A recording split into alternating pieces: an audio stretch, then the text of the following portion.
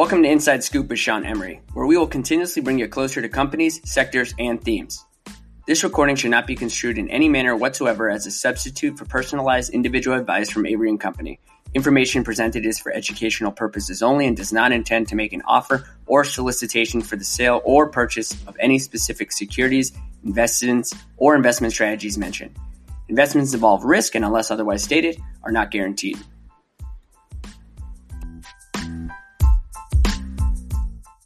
So we got quite a bit of information yesterday from the Square team as it was supposed to be their investor day. However, given the global circumstances, we received more of a near-term update in regards to the dynamics currently taking place at the moment, but also data on the long-term trajectory and economics of the two core businesses which Square offers.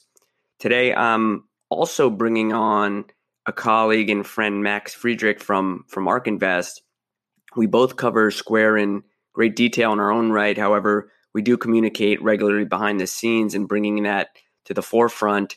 And both of us hold Square in high regards in terms of what they are doing as a business and just how they execute overall.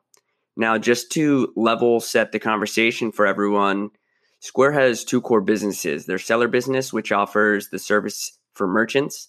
So think coffee shops, arenas, festivals, restaurants, and others to sell products and services both online and offline. Roughly 125 billion of payment volume moves through that system annually and has been growing north of 20% overall. It's vertically integrated as they produce hardware and software. So think payroll, which we are users of their payroll solution, along with a critical access point for sellers to get loans through Square Capital, of which they have already originated over 2.3 billion in loans as of year end. So overall, that's the Square seller business. The second business is Cash App, which is directed towards individuals. Its core functionality is really peer-to-peer payments, but has gone now through a large evolution and has become a true digital wallet for what we believe to be over 30 million monthly active users at the moment. They launched Bitcoin trading and stock trading recently within the app and offer rewards for spending at certain merchants. This business is doing remarkably well. And as of the end of February, given the update yesterday, this business was growing its gross profit by 118% year over year. So again, executing wonderfully. Now that I have set the stage for the two businesses, I want to share with you the conversation with Max. We go over the near-term data points we just received, but also step back and articulate our thoughts around Cash App, the competitive landscape, and also the thoughts on the seller business overall. Before that, and just to be clear, this conversation is not a recommendation to purchase or sell Square or any other company in which we mention, and both Avery & Company and ARK Invest are investors in Square. So with that, let's just get to the conversation. All right, Max, how you doing? Hey, good to be here. Thank you. Yeah, nice to have you on here. I hope everybody on your side is healthy and kind of working through the situation. Obviously, we both communicate offline quite a bit to share some of kind of our insights, our data. We have a shared mission, just given our interest in the company. So I thought it would be interesting to have us both on the podcast today and share our own internal conversations. I'll open up and give a high-level financial update from what we received yesterday, and then we can go back and forth. How does that sound? Sounds good. Cool. So like as expected, yesterday Square's business was doing very well. Well, heading into the second week of March, Amrita, the CFO, stated that they were about 2% above plan in terms of gross profit growth and on pace to exceed guidance for this quarter end. Overall, the two businesses were growing robustly. Overall, the combined was growing at roughly 51% year over year, with Cash App growing 118% and Seller growing 32%. And obviously the world and specifically the US, where Square is predominantly present in, has changed in the last 2 weeks, putting pressure on their seller business as restaurants and other brick and mortar sellers are really forced to shut down. Sellers seeing all types of daily fluctuations. They mentioned 30% one way or the other. And GPV over the last 10 days on an average basis is down 25%. On the flip side, Cash App, as mentioned by management, is acting as a form of stability here, and seeing nice traction and also, again, some stability. They did lower their guidance overall by about 2%, which again shows how strong the business was heading into the situation. And then they also gave us some insights in terms of liquidity, which is the issue in this environment for every business in the world today. And given that this is a well-run business, they have about $3 billion of cash. They just did a convertible note offering 2 weeks ago. This was before really the situation started to take fold in the US. And they mentioned that they have about 2 years worth of liquidity, assuming conditions last for that long. So that was some of the high level financial data we received yesterday. But I guess secondarily to that, Max, wanted to ask you, we did get a deck yesterday, shows a ton of information, a ton of valuable kind of facts and details. And I wanted to digest everything in its entirety for the moment and listen to some of your takeaways from what you heard or saw. So if you could just share maybe 2, 3, 4 of some of your key takeaways, and I'll share some of mine. Yeah, for sure. First of all, I have to say, to digest everything for me will be a little bit too much, because I think there's so much that they disclose, and there's so much to kind of dive into and unpack. And that's what I'm going to do kind of today and tomorrow, and then kind of like look how that affects our modeling and so forth. But I think that a couple of things stood out to me. On the seller side, I think it was good and just reassuring to see that the loan loss rate is going down from what it looks like, around 4% in 2016 to around 3% as of today. And that's just and from what I understand, correct me if I'm wrong, if I have those numbers right, but for banks, those loan loss ratios can be rather 5, 6, 7, 8% even range. So as a comparison, that's good to see. And then it's that decline, I think, is just a testament to their algorithms, to their abilities around machine learning, which they have been pushing over the years, and just shows you how important it is to control this alternative data, that how Square is doing it, right? So they're seeing all kinds of cash flow from merchants, and all kinds of data points when seasonality, when businesses would need some cash, and they can proactively go to the merchant and so forth. So I think that's kind of a great proof that that model works, and shows you how important alternative data is in lending, and what kind of unique advantage you can get by doing that. And you can also see it kind of in a market that you have other players like Stripe and so forth now also giving out loans. So that was interesting. I think on the Cash App side, there also is a lot to unpack. Just one interesting thing, that the ROI curves across cohorts, I think that's on page 40, are, you can see that the payback periods are getting shorter. So the curves are kind of going to the up and to the left. So the month payback period is getting shorter, which conceptually makes sense as they're rolling out more products on the Cash App. You see more monetization, so it makes sense. But it's just, again, kind of great to see that it's working. And then another great chart, one of the last charts they put out, I think, was the comparison in revenue per cohort before and after Cash Card adoption, and revenue kind of doubled, I think, even after 6 months adopting Cash Card. And that's, I think it shows you that how powerful Cash Card is, but that it's not just some prepaid debit card that bunch of other fintechs and challenger banks, and we might talk about them later, have, but that there is a unique product attached to the Cash Card, which is Boost, which I think I would guess is responsible in a larger part for that doubling in revenue, just because it makes the Cash Card so much stickier. From what I understand, they are also already doing or working on personal kind of personalization of Cash Card and the Boost function. So it may get even stickier for individuals. Yeah, so that's kind of three takeaways from my side. But yeah, there's so much to unpack here. Yeah, no, I agree. I think I guess echoing some of the Cash App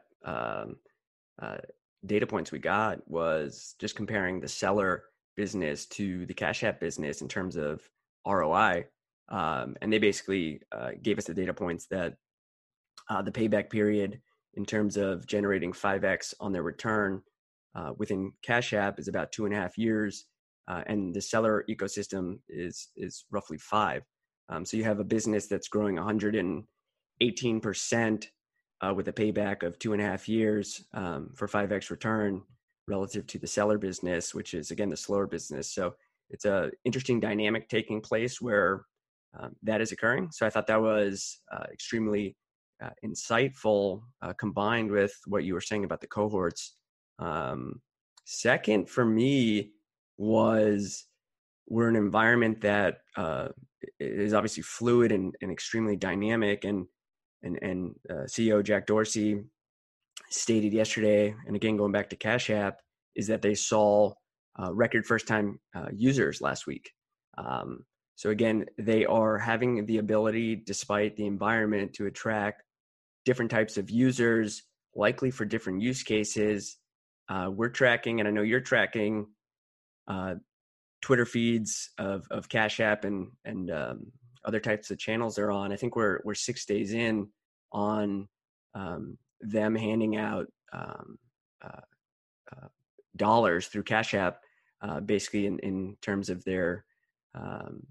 They usually do it on Fridays, and they've done it for about 6 days in a row, and that is likely attracting a ton of new users and bringing them into the ecosystem, of which, like you were saying, hopefully will become Cash Card users, which then become much more monetizable users over longer periods. And then the last one, which I don't know how much we can take away from it in a silo, but Jack yesterday, as they were talking out loud, was the comment around, and I don't know how many people caught it, but said that the current situation may create a totally new ecosystem by itself.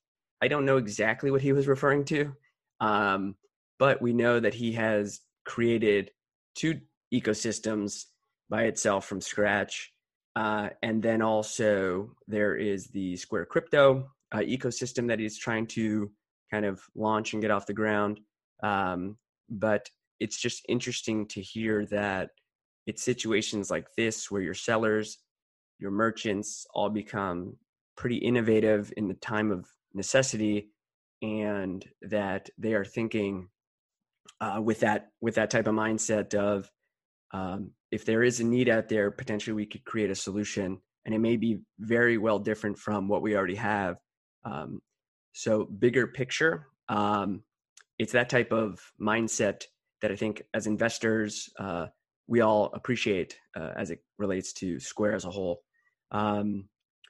For segments, I kind of wanted to spin off at least the 3 facts or 3 takeaways each, was digging into the different segments. So let's start with Cash App. I think for a long time, this part of the business was mostly underappreciated by many. I think Cash App ultimately has 3 things that play in its favor. And 2 of those are market driven. And then one of those is specifically Square driven. So laying those 3 factors that play in their favor. One is a massive market. Yesterday, within their deck, they assigned about a $60 billion market size for this category, and they classified it as sending, so peer-to-peer spending, where you're talking about spending at merchants or even through Boost, and then investing with their new product for Bitcoin and stock trading. Second is the optionality as they become more of a central part of consumers' financial ecosystem, so being a central wallet to consumers. And then third is just the creativity and execution, which is arguably, in our opinion, the hardest thing to do, which allows them to obviously take advantage of the large market and the optionality that it does have. Now, you have done a ton of work on Cash App, and we've shared some of that data back and forth, but just walk us through maybe what makes Cash App so unique as just a product and how you're thinking about the opportunity there. Sure.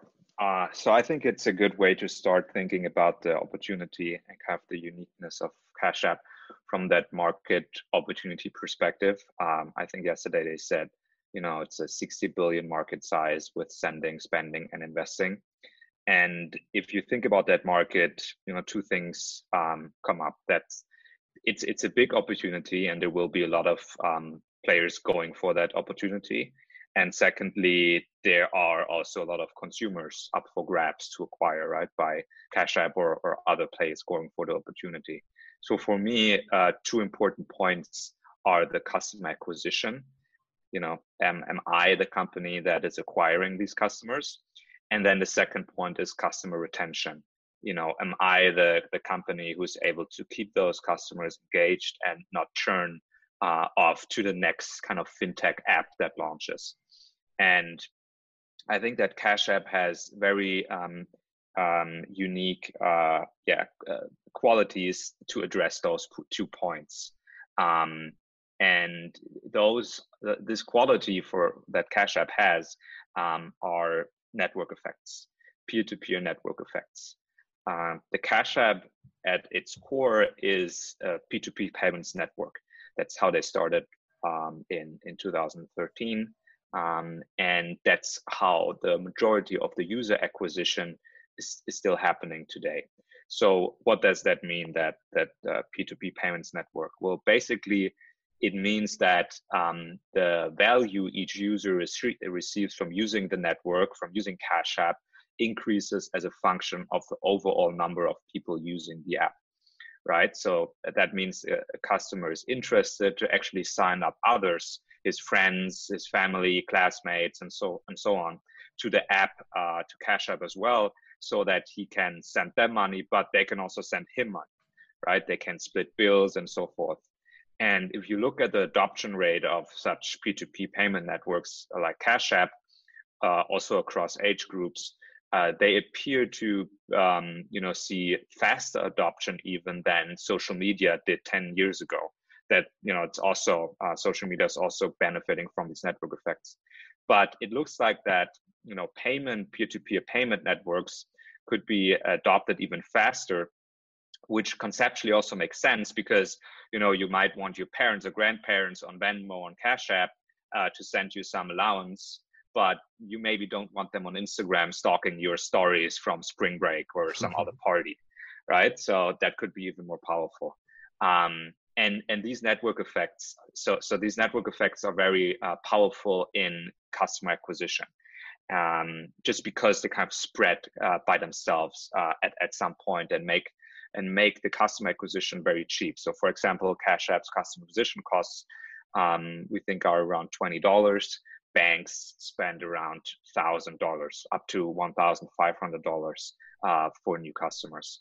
So Cash App's marketing strategy with that is really fascinating. They target specific communities, specific user networks, for example, by doing ads on certain podcasts, on an AI podcast or on a sports podcast. They collaborate with rap artists who then kind of push the Cash App to their followers. They sponsor esports teams and so on. So what they're doing is they're inserting the Cash App into these communities or user networks, and then kind of let the network effects do their magic and let the app expand in those networks, between those peers in those networks, and get sticky. So that's the acquisition part. And what they can do after that is they can upsell those users to more and more products, right? There are a couple of products on Cash App. So many users start with the P2P functionality, but then they might find out that they can invest in Bitcoin. Then they find out that they can invest in stocks, that there's this cash card that offers these interesting boost programs and so forth. So the users stay engaged by using all those products. You can even think about it as kind of a sunk cost. If you have money invested in Bitcoin or in the stock market, or if you have personalized boosts, those are reasons for you to keep using the app. And then obviously there's a social part where you don't want to leave the app when your whole friends are on it, because now if you're together at dinner and you can't pay them, it turns into kind of a uncomfortable social situation. And we've heard proof of those qualities of the users actually being more sticky also on the earnings calls. I think on the most recent one, they said that Bitcoin users generate double the revenue of non-Bitcoin users, or I think something around those lines. So that's where the stickiness also comes into play. And I think those are the qualities, acquiring the users cheaply, keeping them engaged, and then kind of keeping them from churning, which makes the Cash App so special. Because if you look at challenger banks or other even normal banks or other fintechs, they don't have these peer-to-peer networks because they don't have P2P payments, right? And I think that's super interesting.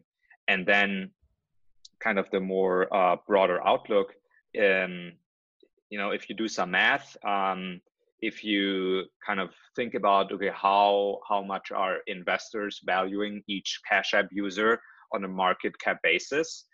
If you use Square's, kind of broad across the company price to sales multiple for it, which you can argue about if investors value the Cash App higher. But I think, like Sean said, I think many investors still don't really get this story. So let's just use Square's general price to sales multiple. If you use that, investors on a market cap basis are valuing each Cash App users at around $150.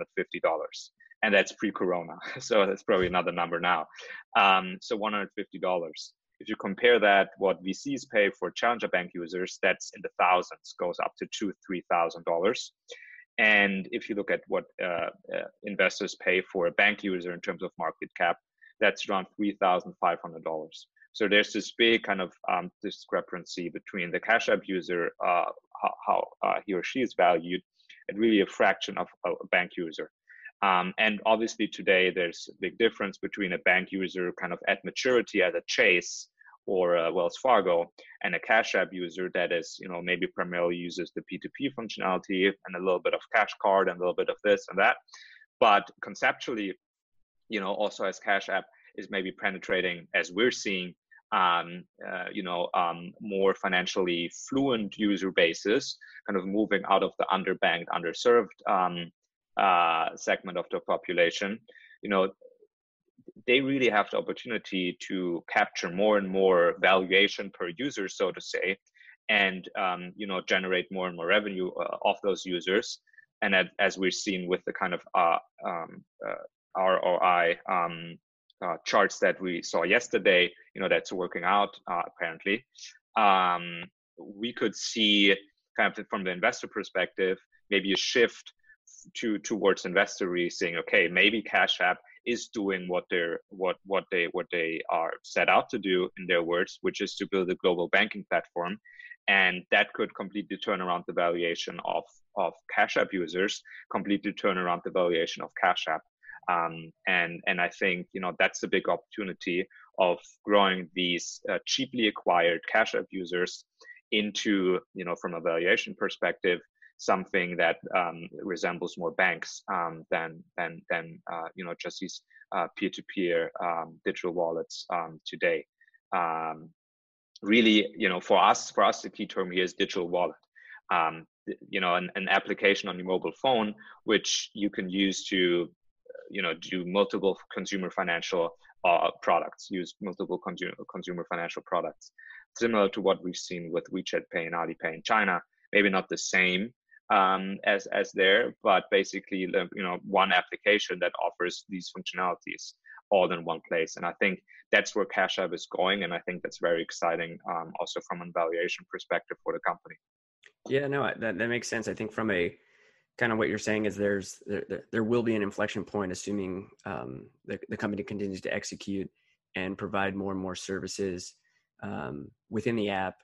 And there's something about the network effect here that is in my opinion just different, being that the network really starts with trust on the way in, because we're talking about financials. We're talking about someone placing their capital inside some sort of app.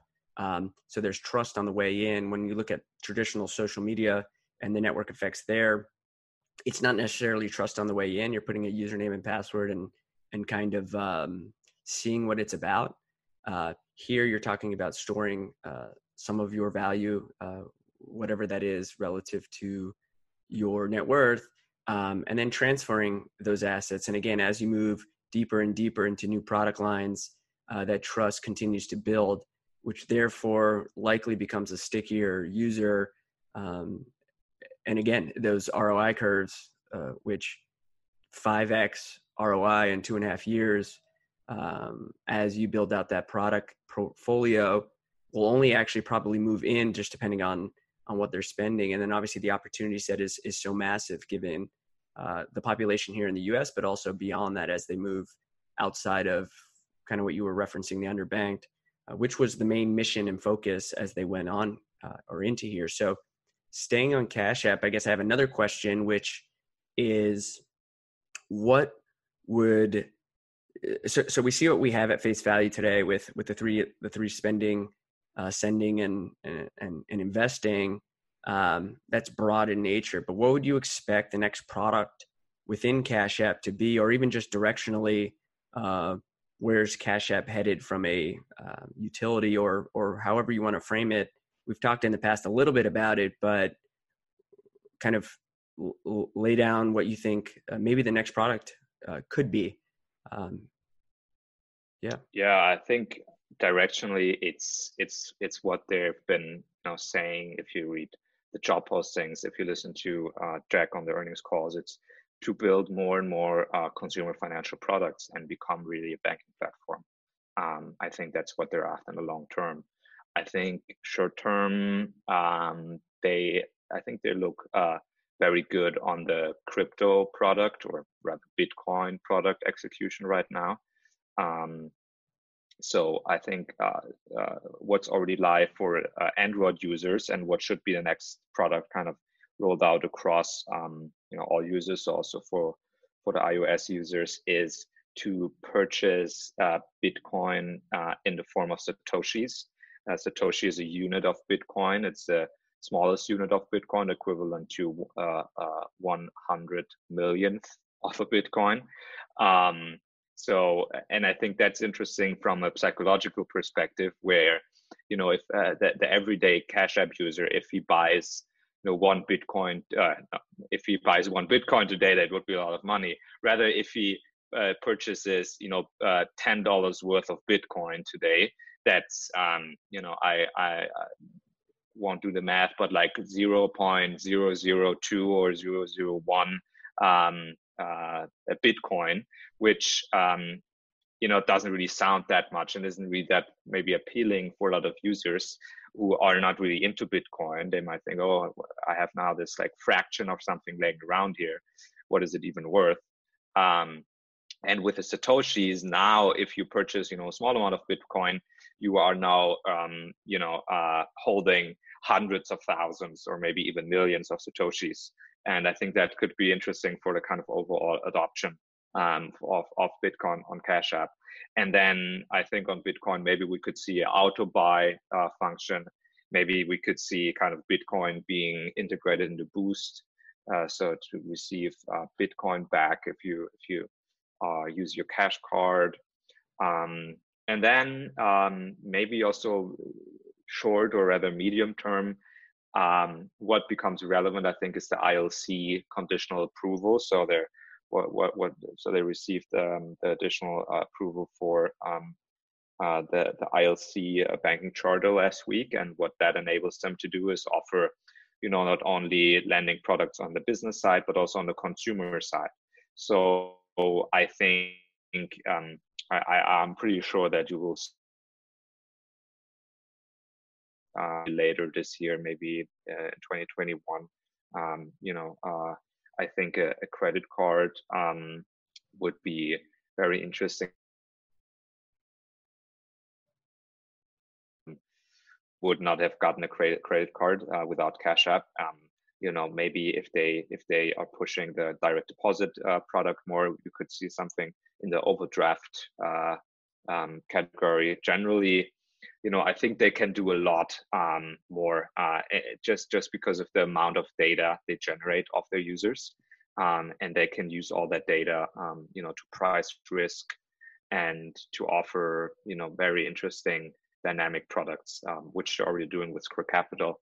But I think they have a lot of potential like I said, to kind of harvest that data that they're collecting cross products and use that for new products, especially on the lending side.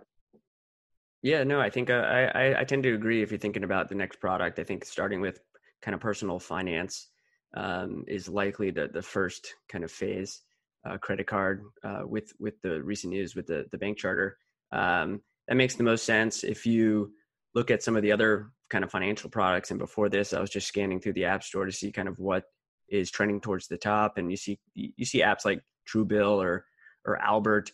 You see other tax-related apps like TurboTax, but maybe that's just slightly more complex and at least behind the scenes, and much more dynamic in terms of not as streamlined for an initial product.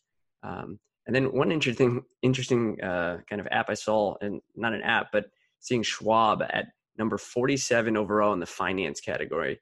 And again, I'm in there looking for innovative apps, and you see how low a traditional broker is relative to, let's say, Robinhood. So this is the financial category, and Cash App is number 1, Robinhood is number 2 at the moment, and you have PayPal and some others, Chime, and again, and then you see more of the traditional old school vendors in a sense at number 47 overall in the finance category. And I just thought it was an eye opener in terms of potentially how far behind they are in terms of having that direct relationship with their customers.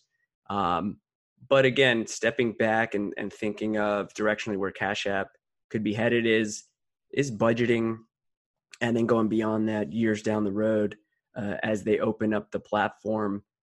One thing for them, at least from an experience standpoint, is just ensuring that there is some sort of ease of use, because obviously the more products you put within an app, the more real estate or less real estate you then therefore have. And there is this fine line between that. But given that they've had the experience in the seller ecosystem of building and expanding their product portfolio from making an initial sale to then adding things like payroll, adding things like marketing and gift cards and loyalty programs, they have experience of obviously building the ecosystem up, which is, again, is the beauty of this model, where Cash App is well behind in terms of its maturity to its seller ecosystem. So they've experienced the curve of development and then adoption, and using that knowledge and information. And the same thing goes with Jack Dorsey, is the CEO of Twitter as well.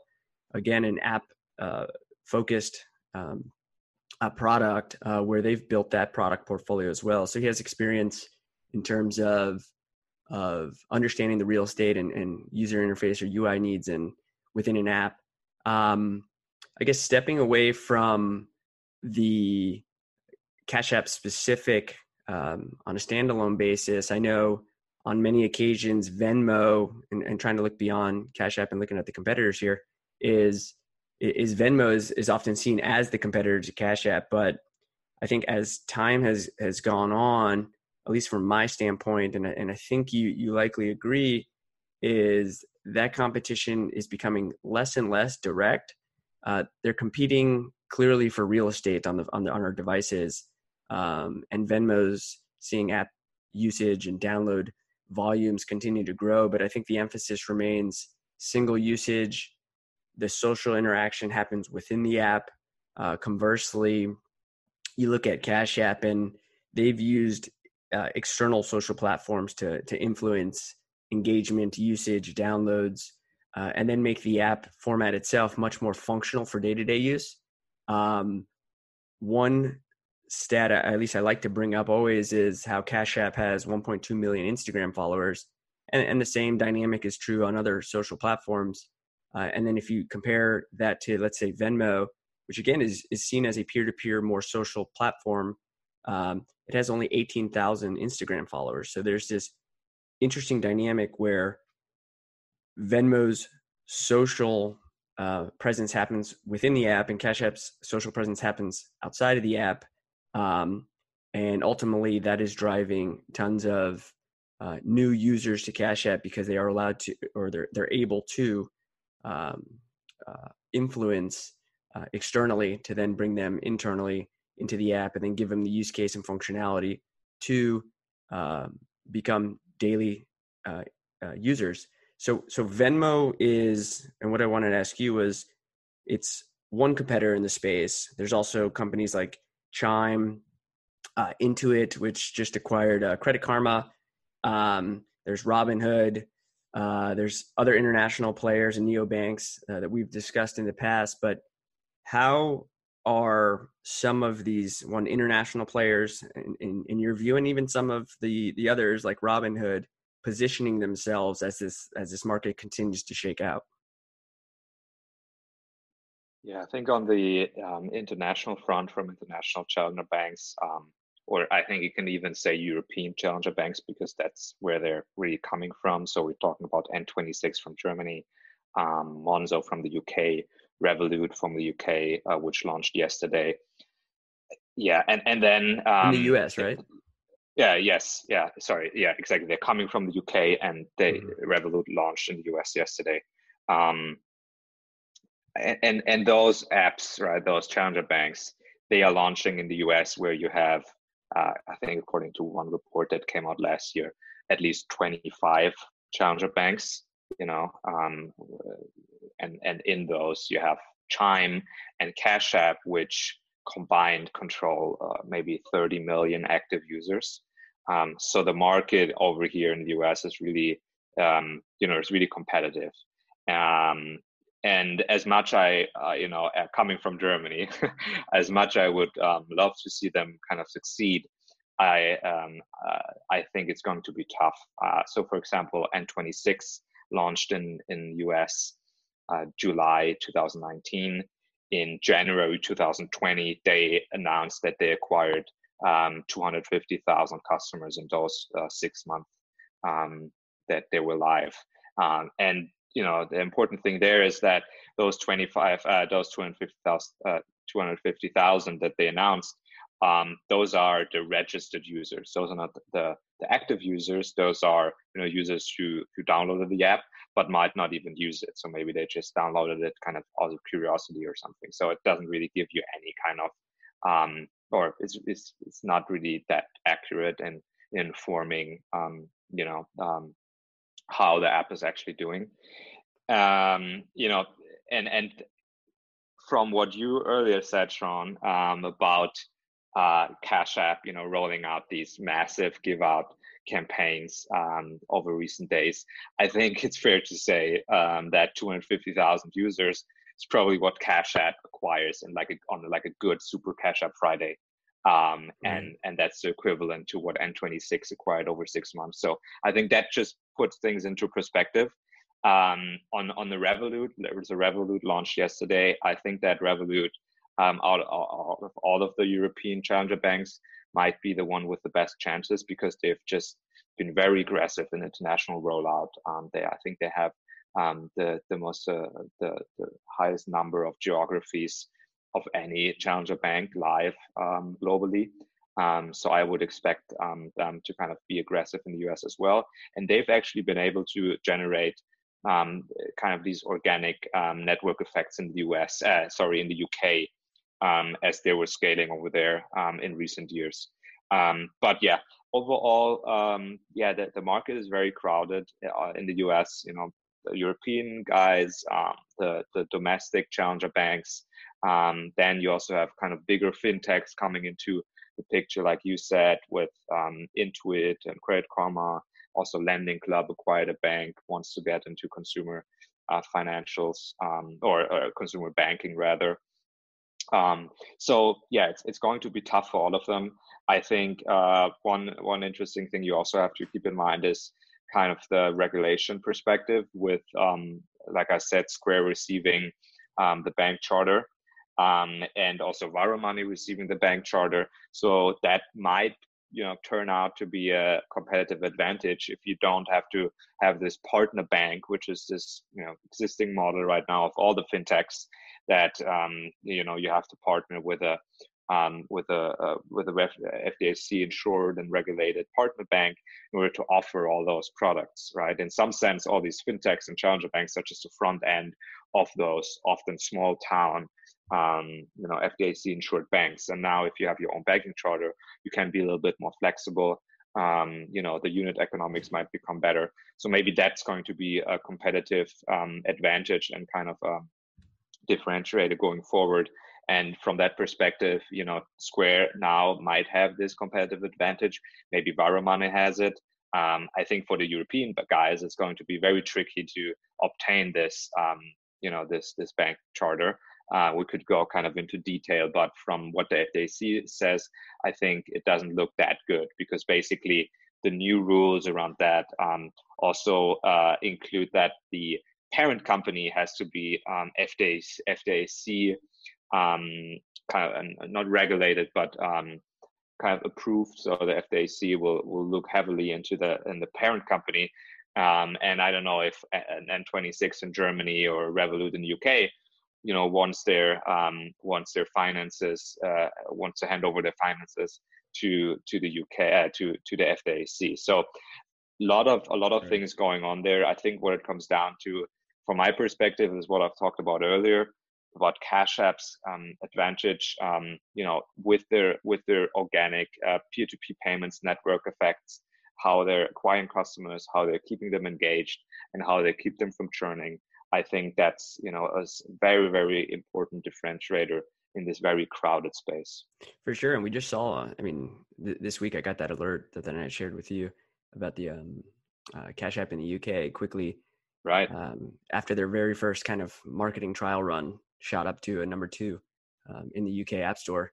And I suspect as time goes on and they continue to perfect their marketing tools, they'll continue to do, likely in some form or fashion, what they've done in the US. And you can't give the Cash App team enough credit on the marketing side to build their audience. And it's showing up in the results in terms of downloads. And at the end of March, it's going to be interesting to see what that download profile looks like. And it's again, March has been not historically, but this year, one of the more difficult months to think about as the world has changed. And if we continue to see something where Cash App's audience downloads, engagement improves in moments like this, what does that say about the resilience of the platform on a go-forward basis? So it says a lot. So for Cash App, I think we'll end there, and let's talk briefly about the seller ecosystem, and super brief. But I think right now it's just a great time to think about how the seller business is vertically built, given that some of the sellers on Square, they're facing all types of challenges as their brick and mortar retail continues to be shut down, and they're looking for support from different types of vendors. So if you have a piecemeal point of sale solution with your bank on one side and then your payroll provider on another side and other types of software all piecemeal together, I think ultimately that puts you in a different place relative to if you are a merchant on Square, where they completely understand your needs. They're seeing your revenue, they're seeing your location and your historical revenue prior to this occasion. They have a loan outstanding potentially on your business that you have to pay back, but they're also understanding that you have cash flow needs. So this month they obviously announced the shutdown or the refund of their March software payments that merchants have to pay them. So they're giving them a little bit of support on the software spend side.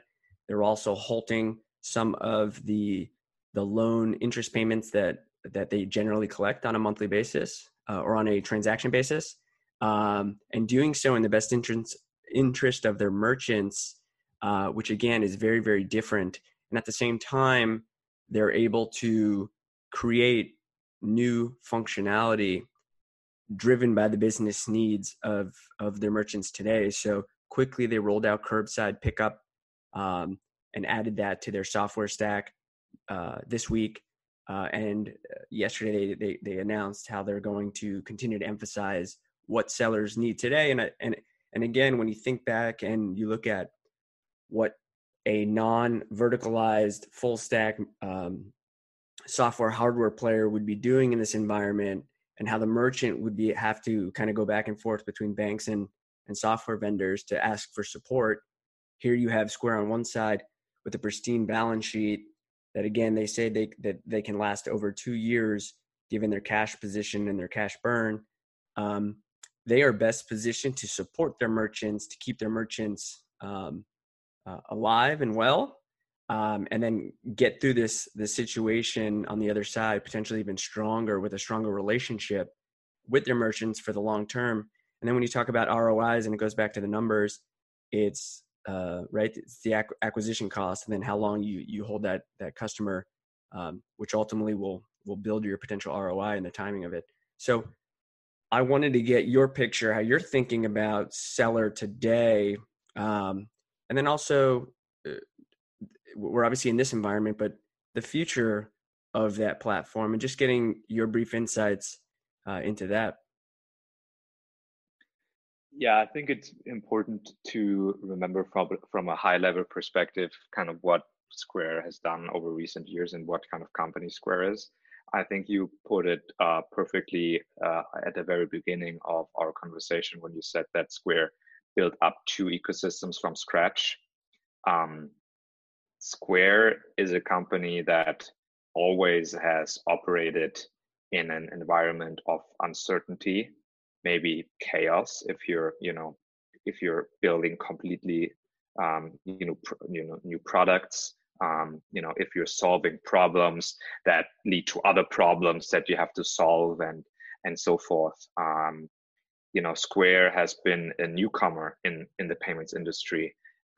They're not some kind of legacy provider that is sitting there and has maybe to kind of fend off their market position, but doesn't really have to do much. No, like I said, they're used to this environment, I think, to this uncertainty, and I think that's kind of conceptually for me, very important, and that's why I trust a company like Square in these tough times much more than other companies. And I think that the call yesterday reflected that very well when they talked about, and you just talked about it as well, kind of what they're doing from the merchants, launching curbside pickup, in a matter of days. They put up a video on YouTube that shows kind of step by step for merchants how they can set that up. They talked about this research platform that they're putting out, that they're doing webinar with in between merchants and so forth. So I think that's just great to hear, and really what I expect from a company like Square, how to act in this situation. And going forward, in this, especially in this situation, I think Square's mission always has been to empower small businesses, and small businesses are going to get creative now, and I think Square should be the perfect partner for them to be creative and somehow survive this. And yeah, so I think from that perspective, they are the kind of company to weather the storm. For sure. Yeah, no, for Seller, one thing I think, at least from a future standpoint, is separating the hardware from the software. I mean, we're seeing Apple do that slightly today, specifically with music and moving that into new ecosystems, or new platforms, operating systems, I meant. You can begin to think about how their software can move across different operating systems.